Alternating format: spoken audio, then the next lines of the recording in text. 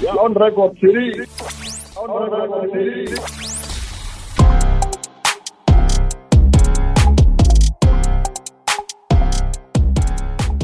Hello, welcome to Politricking with myself, Tshidi, Madia.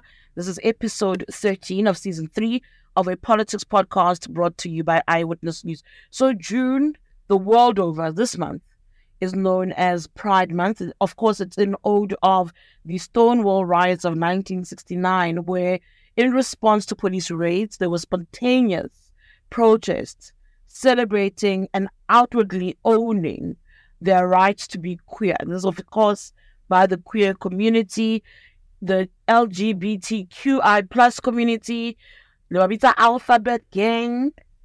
Those in my life know, my Pride people. I think it's important to mark this month, to celebrate this month, more so when you look at the South African picture, because in South Africa, the constitutional protection, the rights are there. When we speak of legislation, it is where it ought to be. However, if you look at members of the community, much like women and children, remain very vulnerable. So these conversations are important. This is not going to be the first time I touch on issues affecting the queer community or what members of the queer community think of who and what we are as a people. I will definitely do it again. I'm very honored, very privileged to be joined by Dr. Bev Ditsie this week. But before you listen to our conversation, I must give my 5 cents on this Paul Mashatile drama that's currently unfolding. News 24's exclusive News 24 series, I think. We're going to see a lot more coming on the deputy president in waiting. And it's stories about just like getting kickbacks, how he lives a life of luxury, sponsored by people who have links and allegations of corruption here and there. You want to call them entrepreneurs, you want to call them businessmen, but ultimately there's these stories about this politician who lives a life of luxury. I always think about the ANC's president, Cyril Ramaphosa, saying that the party is the number one accused for corruption, whatever he said. And it speaks to that, doesn't it? The small hyena skeletons. So I think you must keep an eye out for that story, because as people who cover politics, I'm not surprised by those allegations at all. Yeah, putting it up, young women, booze, luxurious lifestyles. Nothing about those claims surprise anybody who follows the lives of politicians. That's what I'm going to say. And of course, there's this Ace Magashule stuff happening in the background. Is he going to start a new party? Is he not? Does he want his own moonshot pack to take on the ANC? Does he not? Will he be wearing a red beret? Will he not? Only time will tell. But I do think that Ace Magashule is a spend force. It's like a spend force. I can't see what he's going to do on the ground. He will shake the ground, you know. I think the best time to have done something to show his might was definitely when he was suspended. And ipadile. So now with his expulsion, I'm like, damn squib. But let's wait and see.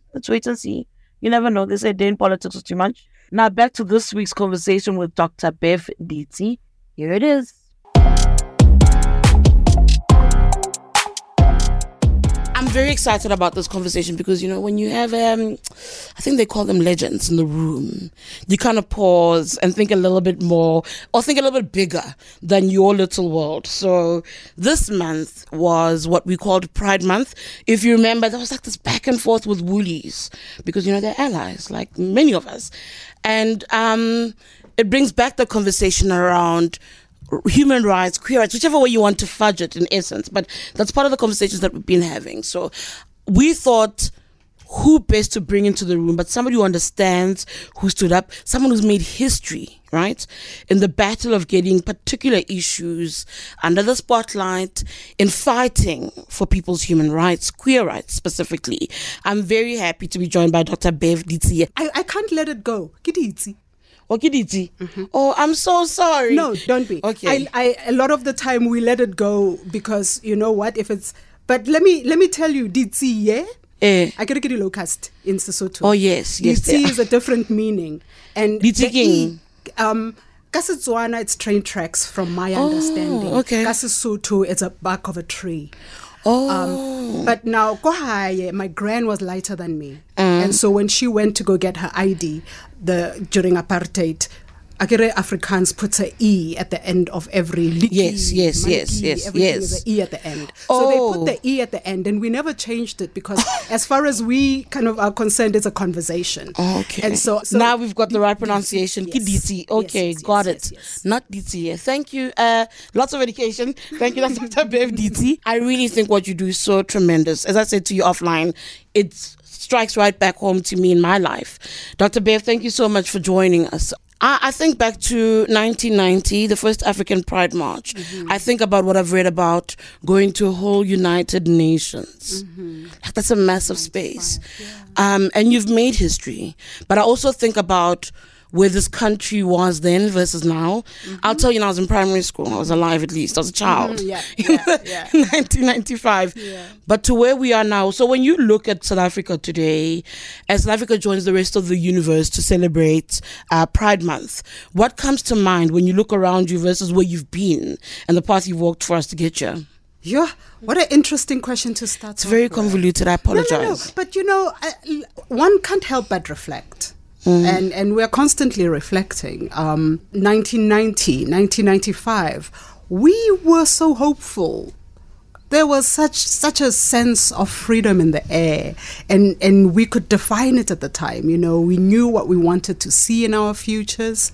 We knew that we were shaping a country where all of us would literally be active, equal participants in all sectors of society and making a beautiful country. I think we saw ourselves being what we used to think of the USA as the land of milk and honey, the land of freedom where everyone would have opportunity to be and do and thrive and be successful. That's what we thought we were going to see. That's a fallacy. I can tell you that one for free. And then you look at the USA today and you go, oh, snap.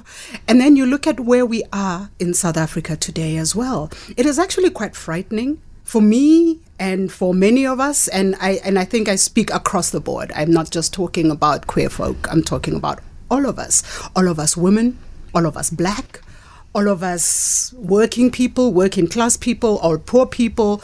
There are very few people who can say they are thriving and having a wonderful life in South Africa today.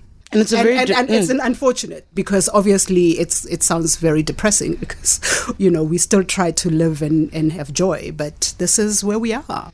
It is incredibly depressing. You're thinking about survival and you're not thriving and enjoying supposedly the fruits of democracy. Before I even zero in on the issues of queer advocacy and queer rights, I want to sit a little bit on what you're talking about where we are as a country now. I actually saw an interview you did in 2019 where you kind of had this very tone. And I thought to myself, she speaks about how frightening it is to be in the country and how it's so concerning that what we dreamt of when we wanted democracy hasn't really come to the fore. That was 2019. In 2023, things feel like they've gotten worse. Do you look around and think there is a way to move the needle back towards where we were, to progress towards the vision we once held?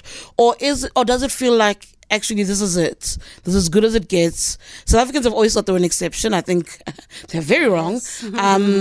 When you look at that, what comes to mind? We just need leadership.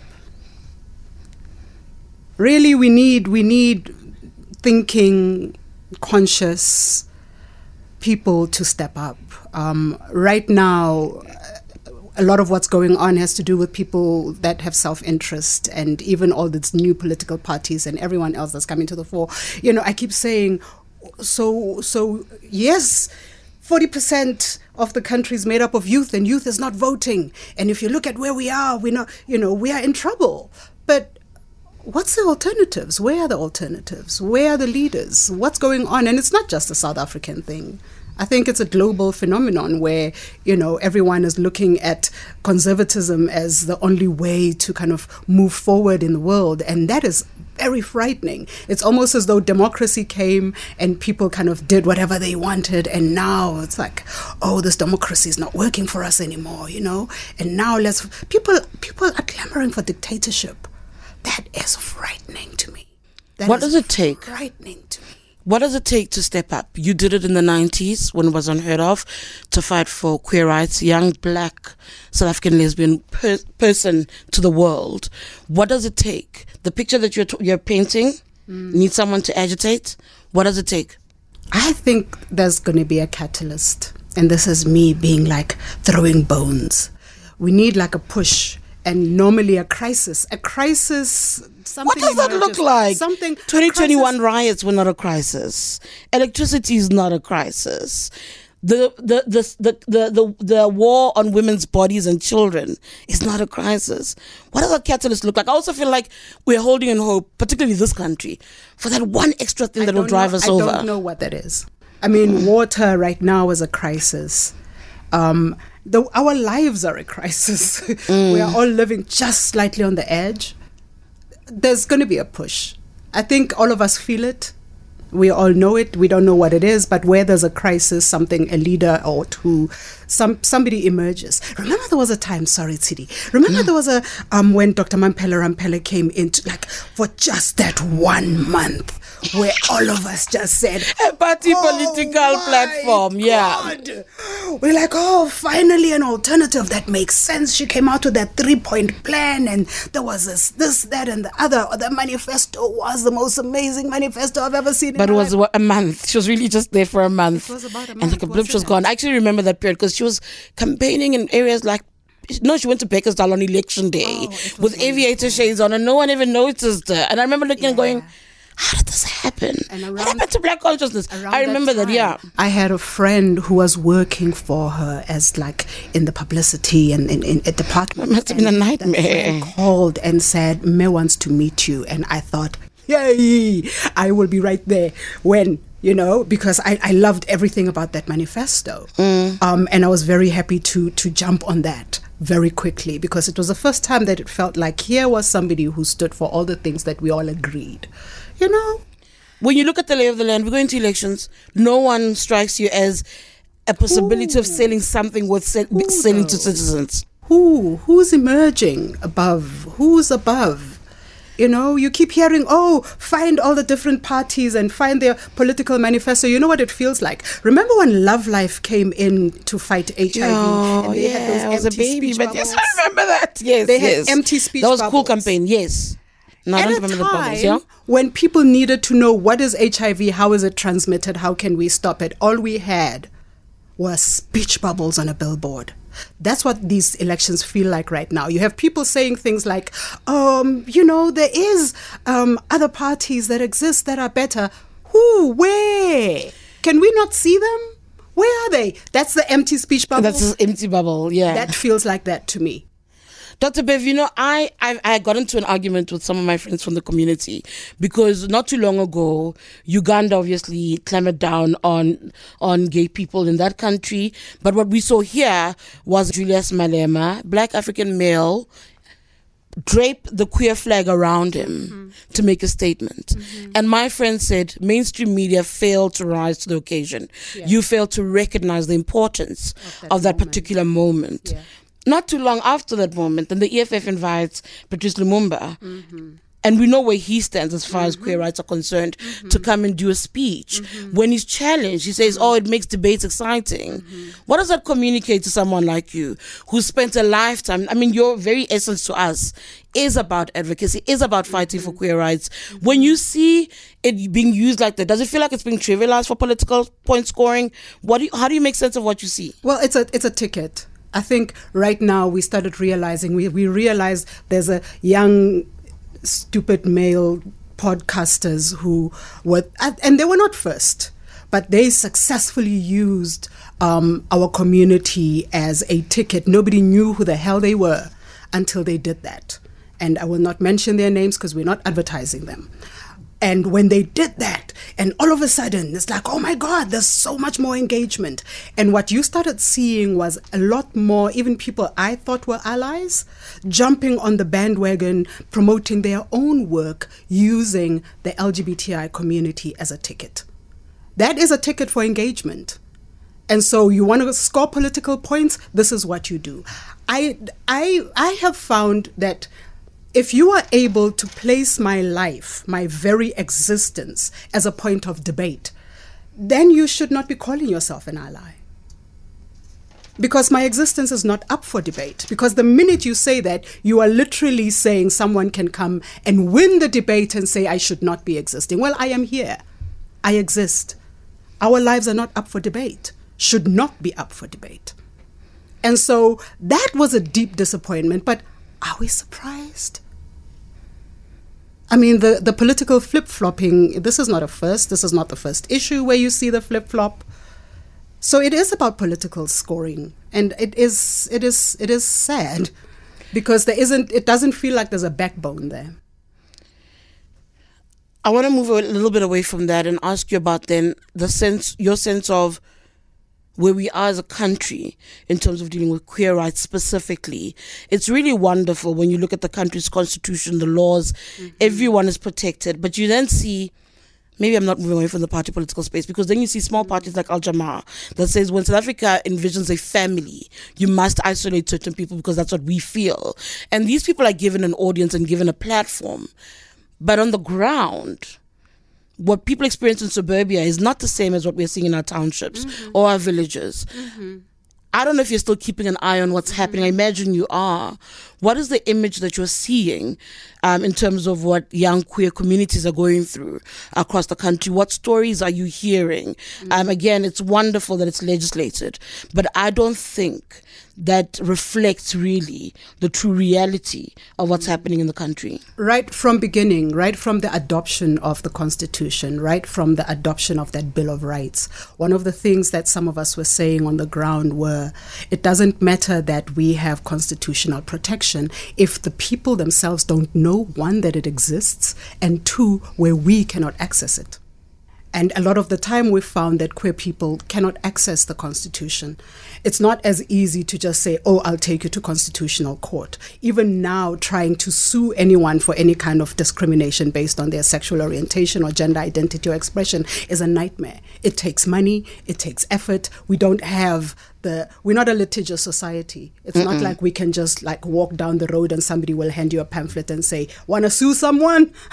Like they would, for example, when we watch, the we see it all the time on US TV. Right? Yeah. You see it on TV and you think, oh, we are able to do that. You're not. And you will be told over and over again, you need a few 100,000 rands to even just be able to say, I'm going to walk into a courtroom and sue someone. So every time somebody says, I'll sue you, we laugh because we know what that takes, right? So what's our recourse? And so what's happening on the ground is very, very, very, very different to actually, this legislation that we supposedly have. And I say supposedly because it's being violated left, right, and center. You said something very key earlier. You said something about how South African media missed a moment. South African media is not just missing a moment. South African media, I find, is probably the most homophobic for a country that has a constitution that supposedly protects us. And I say that because how is it that the first and only non-binary child on television in South Africa was me at the age of 9? And there hasn't been any non-binary people, children, somebody like me is not reflected on South African TV today. That's deliberate erasure. There are 3, 4, 5 people who are said to be gay all over our media? That's it? As though that's all there will ever be. There's something wrong with that. We exist in so many different colors.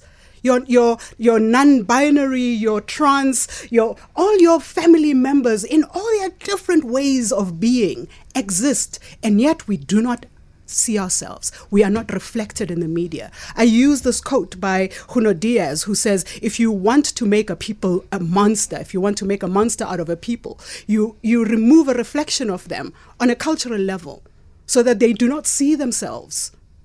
Because then the myths continue and the lies about them can continue unabated. Right now, how Uganda managed to do what they have done is through a most successful propaganda campaign. A most successful. You speak to a regular Ugandan right now who is a homophobe and say, really, honestly, give me a logical reason why you think this law exists. They can't give you logic. They will give you the lies. But the lies have been successfully shared right throughout, not just their own country. It's gone up to Kenya, it's gone to Ghana, and now you have South Africans repeating the same lies. Yeah, you see it a lot on social media. People feel emboldened. But And how so do if we they're change emboldened, it? exactly, and if they're emboldened on social media, don't think that they're not emboldened in real life. How do we change it? This right now is part of changing it.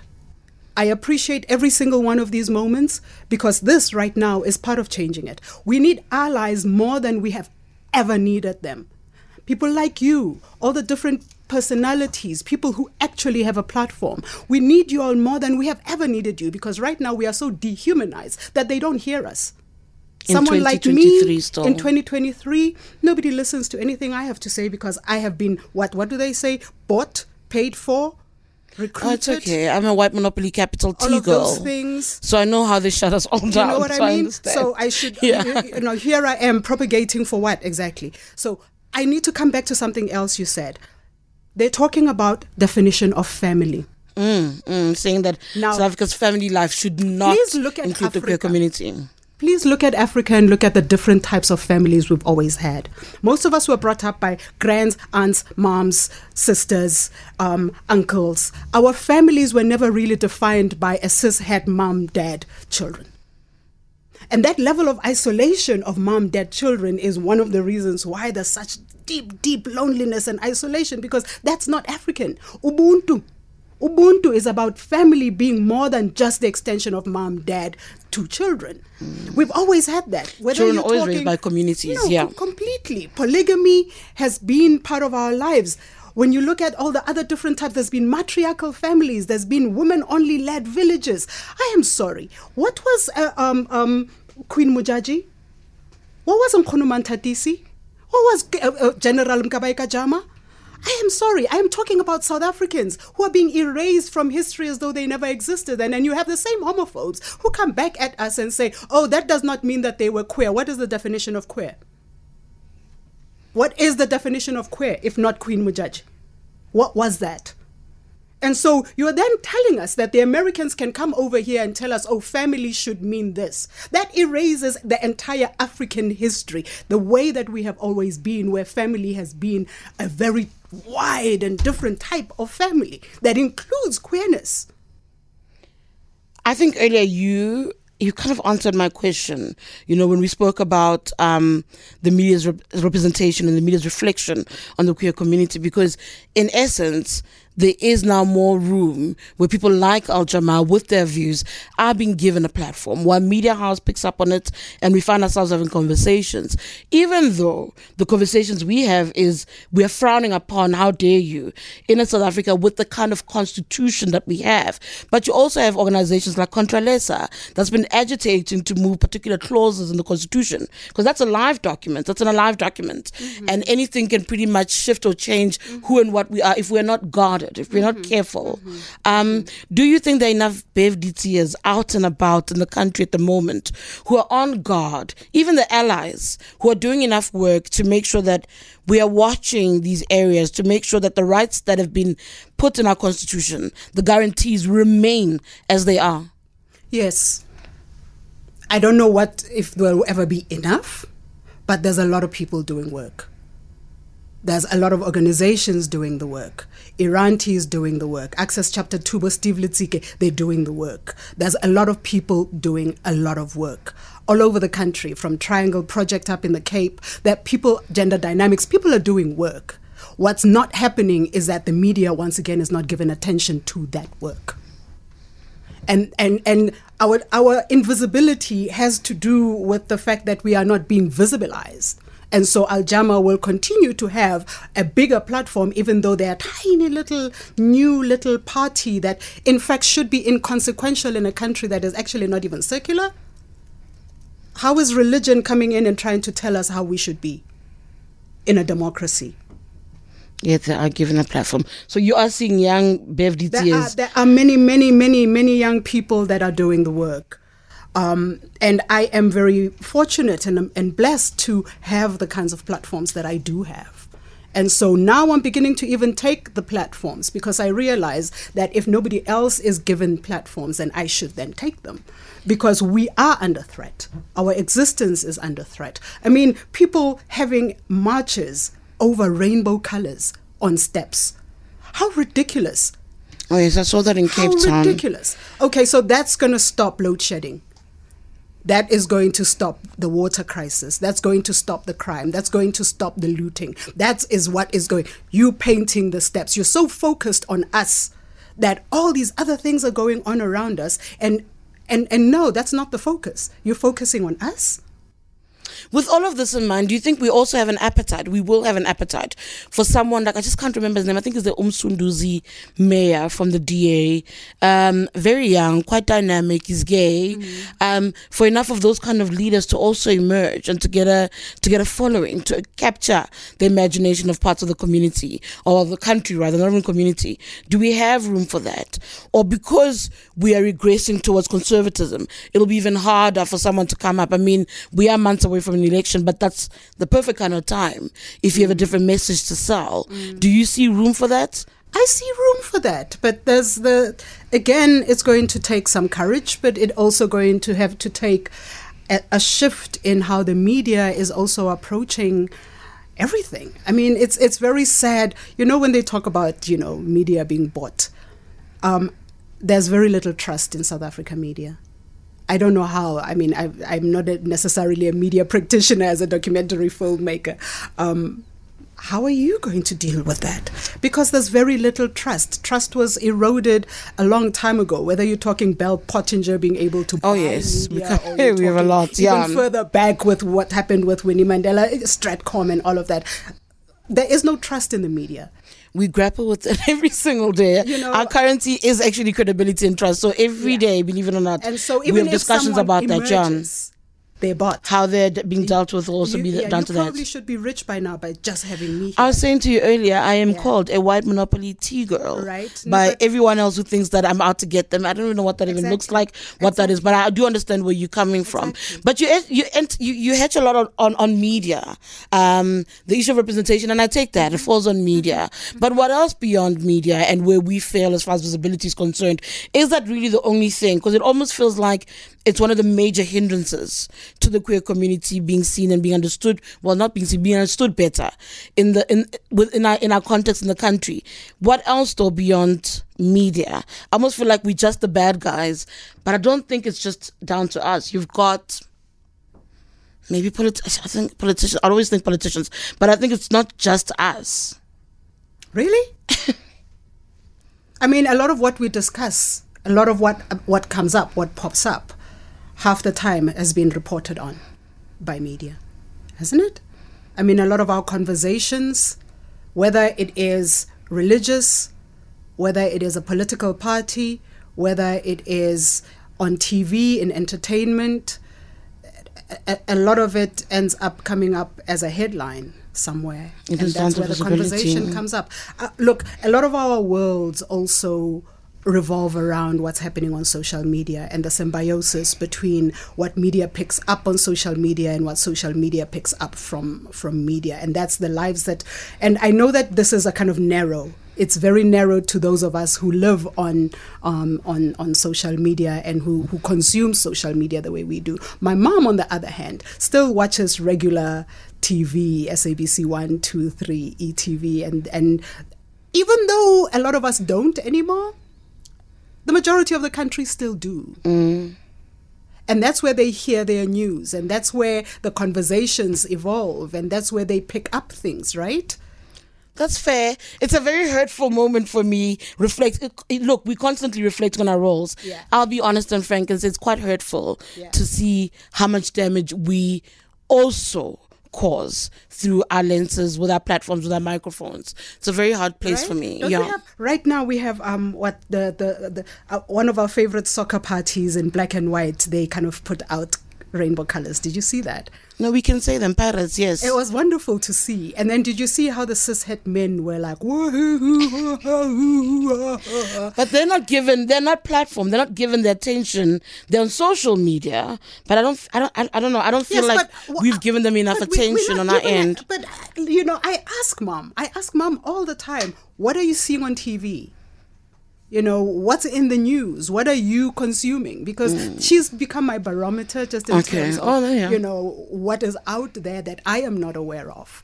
And that conversation is not happening. You've given me a lot of food for thought. I'll take it. I am done, Dr. Bev. But as we part ways, just your sense of where we need to go and what we need to do as a country, as far as the protection of the queer community is concerned. I think, having mentioned allies and allyship, right now, we need a lot more folk just coming out and just talking. I think we miss each other because we are so busy scoring points and wanting to win debates that we are no longer really just talking. And I'm finding far too many of our allies silent. I'm seeing some of the same allies being the ones that are vocal, and everybody else who claims to be allies, silent. This being Pride Month, especially in the month where Uganda signed this bill into law, wow, there should be campaign after campaign after campaign, shouldn't there?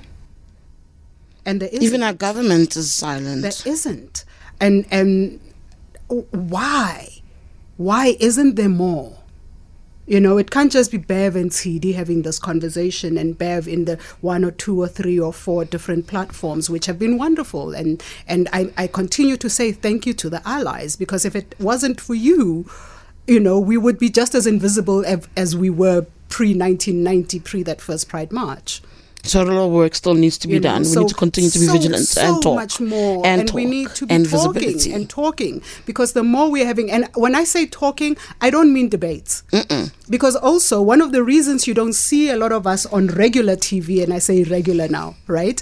One of the reasons you don't see us on regular TV has to do with the fact that as soon as we realize that you're going to put me there with that Al-Jama person, where now I have to debate the Bible and debate the Holy Quran and debate my existence, we don't go.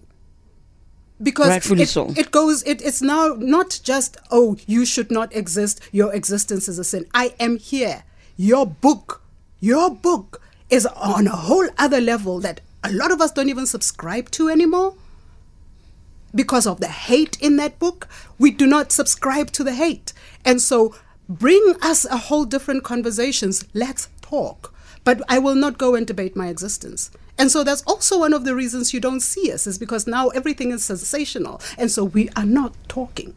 No, you should not cosplay your existence. Thank you so much chatting to us about the work that she does. You continue to do advocacy work, I imagine, in 2023. I do a lot more film. I do a lot more behind the scenes. And of course, as a documentary, but also as a reality TV maker, a lot of my work has been to kind of try and stem the tide of the homophobe, and of the stereotyping and all of that. So my advocacy is not so much in front as much as it is behind the scenes. But when you say as a TV maker, what are you involved in? When you say reality TV, which programs? Tshidi, I think I have a feeling there's a program I really love that you might be involved in. That's what I'm now asking, yes. No, but I think right now I'm more consulting than working as a director on reality TV, but I've directed shows from All You Need Is Love, Forgive and Forget. I've been on 5 seasons of Big Brother and Big Brother Africa. I've been on Survivor South Africa. I thought you'd say you helped with Becoming, because I love it. That's all I wanted to know. Yeah. No, I haven't.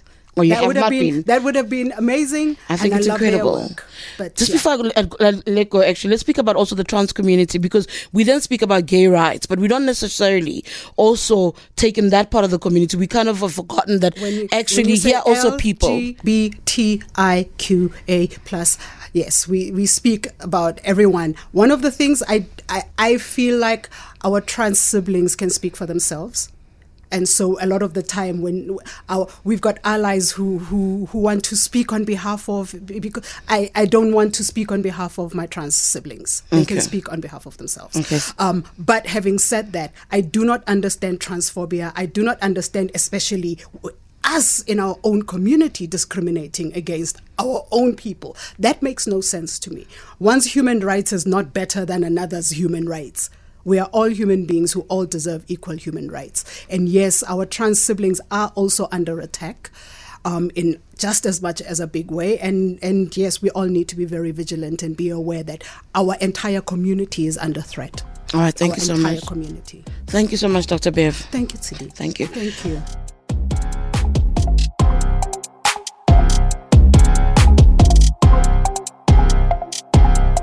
That's it from us. A special thank you to Lerato Herfler, Duduzile Masuku, and Tidiso Twala.